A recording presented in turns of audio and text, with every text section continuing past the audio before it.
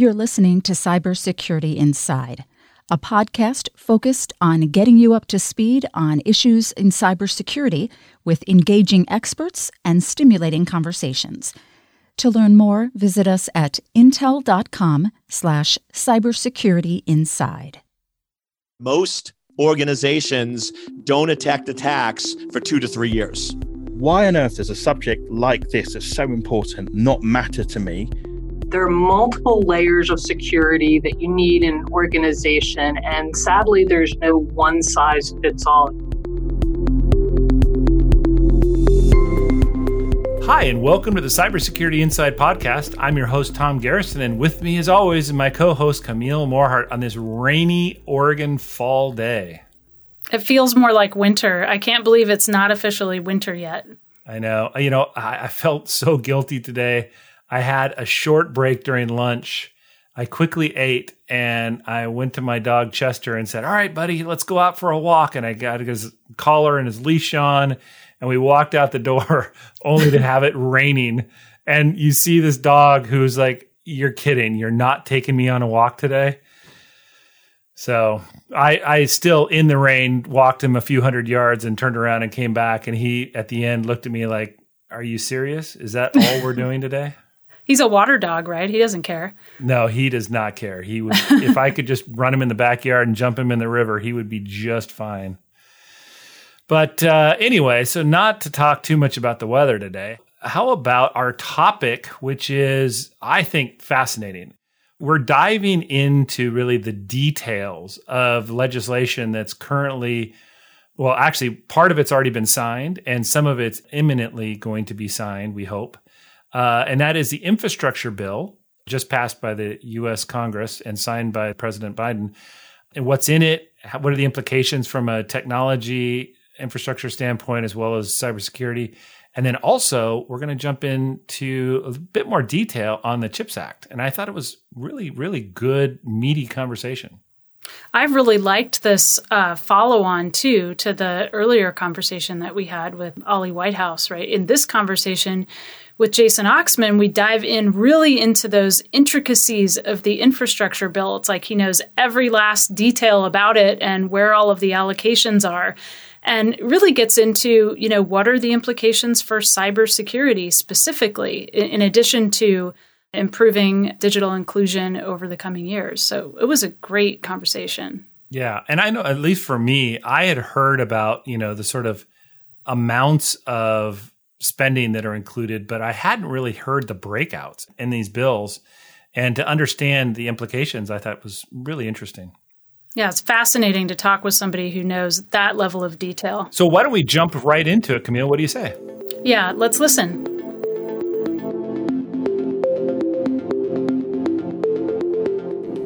Our guest today is Jason Oxman. He is president and CEO of Information Technology Industry Council.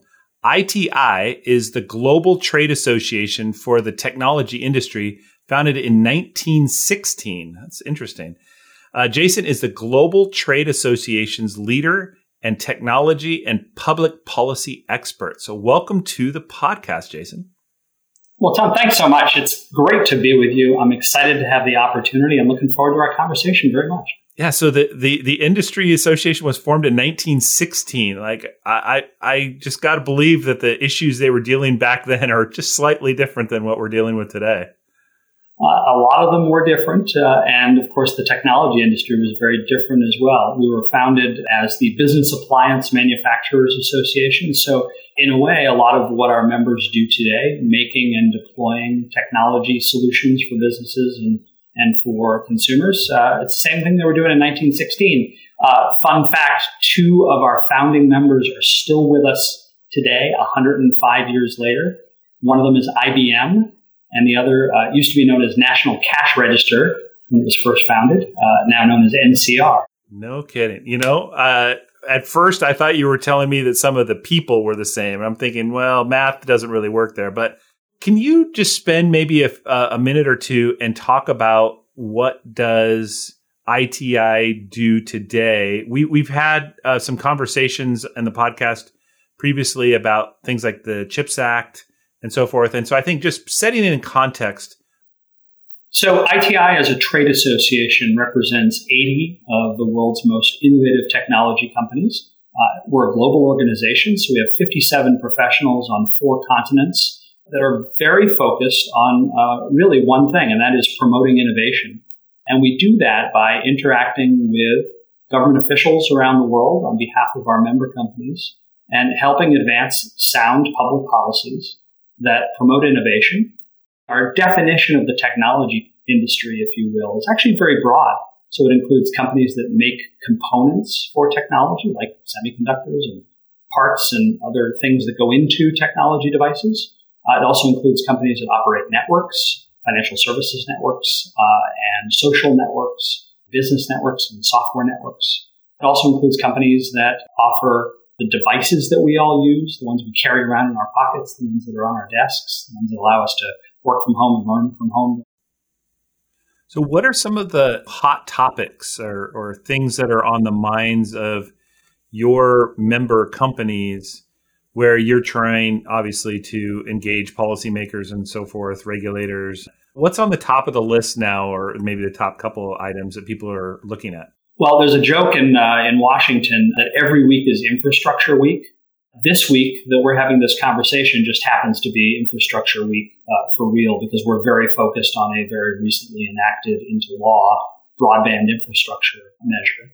It's part of the infrastructure bill, a very bipartisan bill that passed its way through both the House and the Senate, and President Biden recently signed into law. It's focused on broadband. The broadband infrastructure law has over $40 billion that will be invested in improving broadband and equity and access across the country. So it's investment in broadband in underserved and in unserved areas. It's investment to schools and libraries, health centers, public safety facilities, community housing projects. So a huge investment in broadband. That's important to the entire tech sector because broadband enables really almost everything the technology industry does. So infrastructure investment, digital infrastructure, that's a huge focus and probably the biggest issue that's going on right now. Is there anything particularly different about digital infrastructure that's gone into this bill or legislation from prior infrastructure bills or actions, even if they weren't legislated? That's a great question because obviously the government has for decades, if not more than a century, been focused on investing in infrastructure of some form. The government used to grant a monopoly to the local telephone companies in the country and help them invest in wiring the country. It was telegraph before that. So you're absolutely right. There has been a lot of infrastructure investment historically. What's different here is the investment is really focused on broadband. Not any particular type of broadband, but just making sure that everybody has access to fast speed. But there are also elements of the infrastructure law, like the Digital Equity Act program. That's about a $3 billion program that's focused on promoting adoption and digital inclusion in underserved areas. There's an investment focus on connectivity, making sure that people who can't afford broadband can get help from the government because broadband is not a luxury anymore. It's a necessity. There's a middle mile network program in here for unserved areas. It's really focused on electric grid connections. There's tribal connectivity in here, about $2 billion to provide funding for Native Americans in Alaska and Hawaii and elsewhere for digital inclusion. There's $2 billion focused on rural utility services, so a lot of money there. And then the final thing I'll note is that there is cybersecurity funding in this law as well. So over $1 billion to make sure that these networks are secure so that we don't just deploy broadband networks that can be accessed by criminals. So a lot of good new stuff in there. Yeah, I was going to try to bridge us over to cybersecurity here, and you did it for me. So in this ginormous infrastructure bill, there is a realization around cybersecurity. I guess for the listeners of this podcast, what should they expect to see either from the security standpoint or from, I would say, the more traditional technology users that are out there, not on the fringes, but the technology users? What should they expect to see as a result of this infrastructure package? Yeah, the infrastructure package and the cybersecurity provisions in particular are addressing these are really headline issues. I mean, we hear about them all the time, these ransomware attacks that are focused on U.S. businesses trying to extort money from them in order to get their networks to keep running. You also hear about it in the context of national security, because a lot of these cyber attacks and these ransomware attacks are actually coming from foreign actors that in many cases are either tacitly state-sponsored or ignored by the states and foreign governments that allow these criminals to operate within their borders. So a couple of things that I think are really interesting in the infrastructure law cybersecurity provision. One is funding for the Office of the National Cyber Director. We've actually never had a uniform federal government approach to cybersecurity. It's been handled within individual agencies. And recently, Congress created the position of the Office of the National Cyber Director, but it didn't fund the office, which is not particularly helpful. So the bill actually has $21 million for the first fiscal year of funding for the National Cyber Director. Second thing is something called the Cyber Response and Recovery Fund. This is $100 million that fits within CISA, which is the arm of the Department of Homeland Security that looks at cybersecurity. So it establishes this fund to help federal and state and local governments get reimbursement for these attacks and also get technical assistance for cyber incidents. And the third thing I mentioned is a grant program, $1 billion grant program that provides money to state and local governments to address cybersecurity risks. And ITI is actually working on helping implementation. So some really good provisions and equally, if not more importantly, some funding for these cybersecurity measures. So, Jason, one of the interesting elements of what you just mentioned was this $1 billion for state and local governments to spend money on securing their infrastructure, which means obviously as citizens, we all benefit from that. But also, the technology ecosystem will now have these prospective customers in the government agencies looking for hardening of their infrastructure, which is, that's a sizable chunk of money. It is a lot of money. It's not nearly enough, unfortunately, but it's a good start given that there was no program like this before. We're very focused in helping state and local governments and municipalities secure their infrastructure because those are logical attacks for cyber criminals as well. In fact, ITI has a substantial public sector business run by the former CIO of the FBI, Gordon Bitko, who has been on our team for a couple of years and has built out a capability for us to help provide advice and counsel to government entities on how to secure their networks. And the federal government taking this on as part of the infrastructure bill is a good reminder that infrastructure is roads and bridges and waterways and utilities, but it's also broadband and digital networks and systems.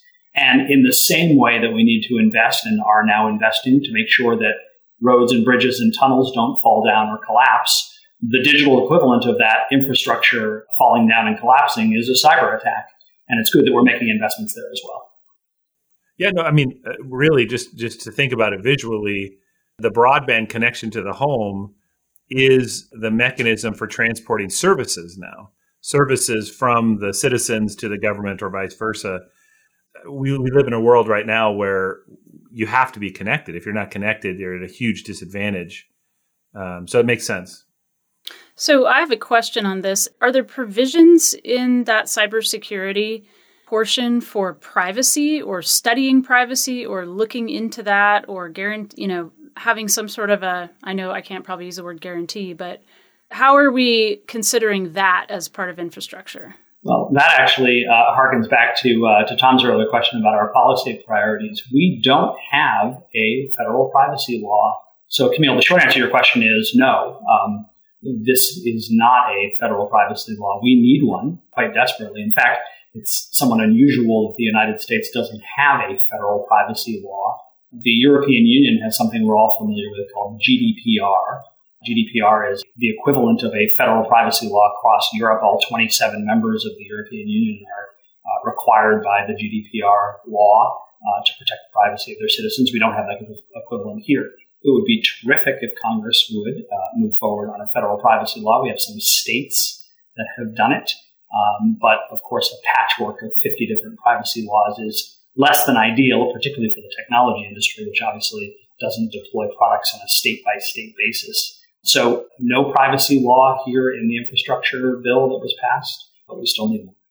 So we talked a little bit about the infrastructure bill up to this point, and I know that also working its way through Congress is the CHIPS Act. And we've mentioned it in various podcasts already, but I think it'd be great to have you level set everyone, like what is in the CHIPS Act? So the CHIPS Act is another huge legislative priority for us at ITI. It's enormously important for the semiconductor industry, but it's even more important for the customers of the semiconductor industry. You cannot open a newspaper and not hear about the semiconductor shortage that's impacting every aspect of every manufacturer of every product in the country. I think the latest thing I saw was that some Chevy pickup trucks are not going to have heated seats because they can't find enough semiconductors. Now, there are a lot of reasons why there's a semiconductor shortage, and we need to think of this solution not in a short-term way, but in a long-term way, and that's what the CHIPS Act is about.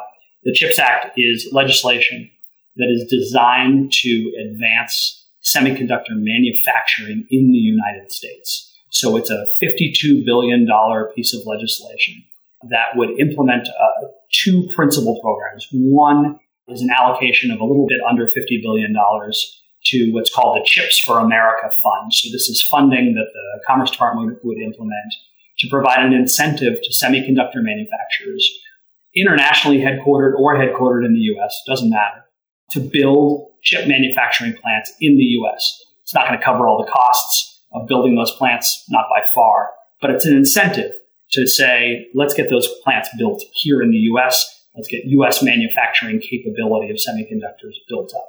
So that's about $49.5 billion. The rest of the money, about $2 billion, is for a Chips for America Defense Fund, which is focused on R&D, testing and evaluation, workforce development, and other kind of related activities in coordination between the private sector and federal agencies to support the needs of the Defense Department and the intelligence community to make sure we have semiconductors that support that critical mission. So really, the CHIPS Act is enormously important. You mentioned, Tom, that it was not included in this infrastructure bill. However, there have been very recent conversations on Capitol Hill about how to move this forward as a procedural matter. There was conversation about including the CHIPS Act in what's called the NDAA. It's the Annual Defense Appropriations Act. It's one of the only things that Congress does guaranteed every year. It funds the Defense Department. So there's conversation about including it there, which would have been great, still would be great. But the latest conversation, the latest intelligence that we have is that the Senate and the House are going to move to conversations, coordination, if you will, between the two bodies on moving the NDAA forward and also moving the CHIPS Act forward, and optimistic that we can get this done by the end of the year. Is there a specific goal, like percent of chips in the world manufactured by or in the United States, or some sort of an absolute quantity that the government is after? Yeah, so that's a great question, Camille. And we know the numbers have been moving in the wrong direction. The U.S. is responsible for a little bit under 13% of global manufacturing of semiconductors today. That number has fallen by more than half in the last 30 years, which, again, is moving us in the wrong direction. So the legislation doesn't call for a specific percentage to your question, but it is looking to get the U.S. back to where it has been, even though it was decades ago, where the U.S. is manufacturing closer to a quarter or a third of the world's semiconducttors, or hopefully even more at some point. Is there any sort of a stipulation within the funding for semiconductor facilities for the breakout, meaning some of that money is being allocated for leading edge manufacturing for logic, like what Intel, as an example, does? And there's going to be another bucket for memory type devices or other types of manufacturing of semiconductors. Is there that kind of an idea, or is it basically just a big allocation of dollars? Yeah, it's interesting that you mentioned that. The focus of the legislation is actually the other way around. There is a small amount, about $2 billion, that's reserved for what I'll call legacy chip production. Legacy chips that may not be the most cutting edge, but that are used by the military and other critical industries. So that's actually the allocation. It's a small percentage, but it's still a percentage to focus on legacy chips. And I think the hope is because of course this is not the role of government, without specifying how many nanometers the chip should be to qualify for funding. I think the idea is, because most of the money is allocated for programs focused on next generation investment and next generation chips. So to your question, not specifying it with the exception of a particular investment level in legacy chips, but making sure that the money is available for advanced technology. And also, I should have noted this before, there's also money allocated for packaging, manufacturing, and other R&D programs under the National Semiconductor Technology Center. But this will be implemented by the Commerce Department, which has a semiconductor incentive and R&D program already authorized under the NDAA last year. And the Commerce Department will set the rules. But, we've already seen some great announcements. Arizona is about to see an explosion in manufacturing capability for the semiconductor industry. We want to see more of it, but we'll definitely see investments made in facilities that have already been announced. I have kind of a related question, which it seems like you were answering a little bit of, but we interviewed former Congressman Will Hurd a little while ago, and he was talking about, among other things, the artificial intelligence kind of push and the race that the United States is in with other countries. And I'm just wondering, obviously some other countries have very focused investments in specific verticals. I don't know if you can call artificial intelligence a vertical. To be fair, it's probably much more of a horizontal. But is there any kind of encouragement or expectation? You talk about leading edge innovation, but are there certain areas that government is trying to push or encourage the United States to innovate in? Yeah, I think quantum computing is one area that the U.S. is very focused on. AI is certainly an area of investment that the U.S. government has focused on as well. There's a cross-agency AI initiative in the Biden administration focused on making sure that investment in AI happens here in the U.S. Quantum computing is another one I'd mentioned. And you mentioned the international focus, and I should have noted this as well. The CHIPS Act is a U.S. initiative, obviously, and is going to focus on investment in the U.S. But the U.S. is in competition with a lot of other countries around the world that want to invest in these kind of next generation technology programs. Europe is discussing doing this as well, and Intel has announced a $7 billion expansion in bringing manufacturing capability to the EU as well. So this competition is great. Every country wants to host these manufacturing capabilities and get these next generation projects moving forward. But again, AI is enormously important. It is the future of a lot of technology. And obviously, semiconductor manufacturing is crucial to the computing power that will drive AI. I don't know that out of this program, there will be a specific focus on any outcome-oriented use of the technologies that are manufactured, like AI or quantum. But I know it is something that for competitiveness reasons, the U.S. should be very focused on. So just to follow up a little bit on that, Jason, that you mentioned about Europe as an example, and you also mentioned earlier around privacy and GDPR and how they have those policies. So are you expecting to see similar types of legislation that occurs in European Union as an example? Yeah, absolutely. So earlier this year, actually just a couple of months ago, the European Commission announced a new legislative proposal. It's actually called the European Chips Act. I suspect they'll come up with a better name for it so it doesn't appear derivative. But it's very focused on increasing the resilience of the semiconductor supply chain in Europe, also working on boosting research in the field. The EU also has been working on freeing individual member states to provide incentives for manufacturing capability to happen in Europe as well. And there's a newly formed EU-US group called the Trade and Technology Council, which has as part of its mandate, this is a body of government officials from the EU and the US that coordinate on technology policy issues. They have 10 working groups. One of the working groups is focused on issues related to manufacturing incentives to make sure that there's a coordination between the two. I think EU officials, quite frankly, are a little worried that the US is ahead of them, and they want to make sure to adopt measures that inspire manufacturing to take place in Europe as well. And my response to that is do it. Just to build on that then, what are you seeing or what do you expect to see in Asia? So Asia, obviously a lot of manufacturing takes place in Asia. There's a lot of manufacturing in Taiwan, for example. China has a lot of manufacturing capabilities. think the interesting thing about China is the Chinese government has a long history of subsidizing its own homegrown companies and endeavoring to compete against U.S. and European and other international companies as well.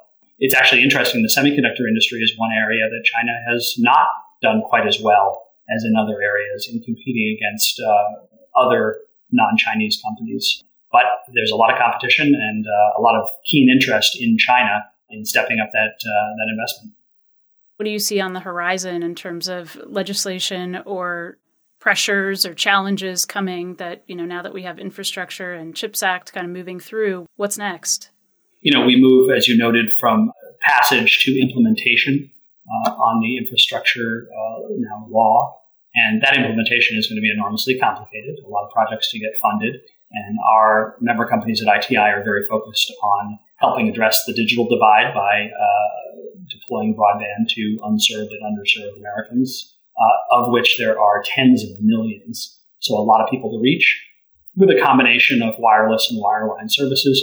On the wireless side, there are some interesting new technologies like Open RAN, and the 5G deployment obviously is underway, and that's going to power a lot of new computing and reach a lot of unserved Americans with broadband. So we'll be working on implementation of the Infrastructure Act. On the CHIPS Act, obviously we need to move it across the finish line, get it to the president's desk.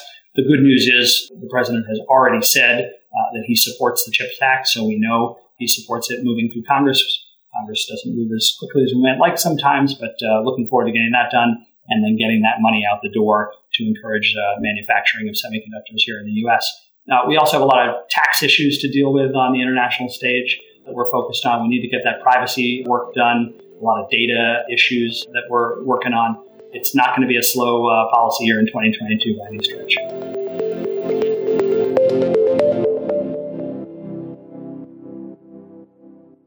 Before we let you go, we have one last segment that we do that we call Fun Facts. And I know that you have one and rumored to be two fun facts that you'd like to share.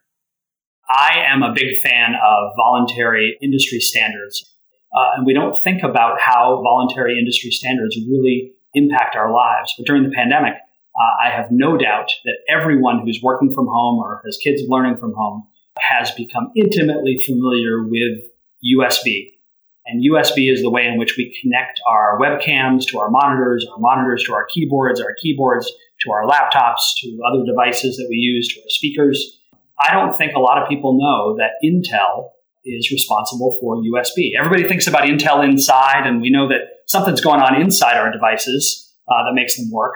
But the USB port on the outside is actually the responsibility of an Intel scientist who published the USB standard in 1996, and is the reason we can connect all these devices around us together. So that was my fun fact, Intel and USB. You're telling me we've only been doing this since 96? Yeah, well, seems USB, like forever. USB we have. But, interestingly enough, I worked for years very closely with that engineer. Very, very sharp, smart guy. Great guy. So, Camille. Oh, actually, that was your first one, Jason. What is your second one? Because that was a great fun fact, so you get the opportunity to go for number two. I appreciate that. And that is that the Food and Drug Administration requires those little stickers that are placed on produce that you get that have the barcode and the number on them at the supermarket. Those stickers are required to be edible. Yes, I've heard this one. Yeah. That's really good news, because I've eaten probably quite a few of those stickers. Yeah, no, I think we all have. Very good. All right, Camille, what's your fun fact today? Okay, so in the spirit of the ecosystem, I was looking at some of the planet's ecosystem, and I have discovered that there's mycelium that connects trees, and in particular, fir trees with alders, which are deciduous trees, which have larger flat leaves. They actually connect through these things that aren't roots, but it's kind of like this fungal network that connects underground the trees. And they actually transport nutrients back and forth between the species, depending on which species. It'll happen up to 2 times a year, depending on which species is able to capture the most energy. Given, say, when the deciduous tree doesn't have leaves, then the fir tree will transfer energy toward the alder, but then the alder, when it can photosynthesize in the summer, will transfer nutrients back to the fir tree. That is very cool. Very cool. So my fun fact relates back to some research I was doing with previous one around volcanoes. And I found some really interesting ones, but I was going to share one today. And that is that rubies and sapphires, the gems, are actually the same mineral. It's called corundum. And what differentiates them is that corundum that has iron stain will actually make the mineral red, hence a ruby, while traces of chromium or titanium will stain the mineral blue, and that's when you get a sapphire. So I thought that was pretty interesting. But with that, we will close out this episode. So Jason, thanks again for spending time with us today.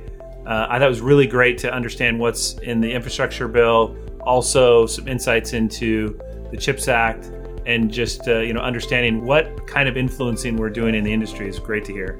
Thanks, Tom. Thanks, Camille. Stay tuned for the next episode of Cybersecurity Inside. Follow at Tom M. Garrison and Camille at Morehart on Twitter to continue the conversation. Thanks for listening.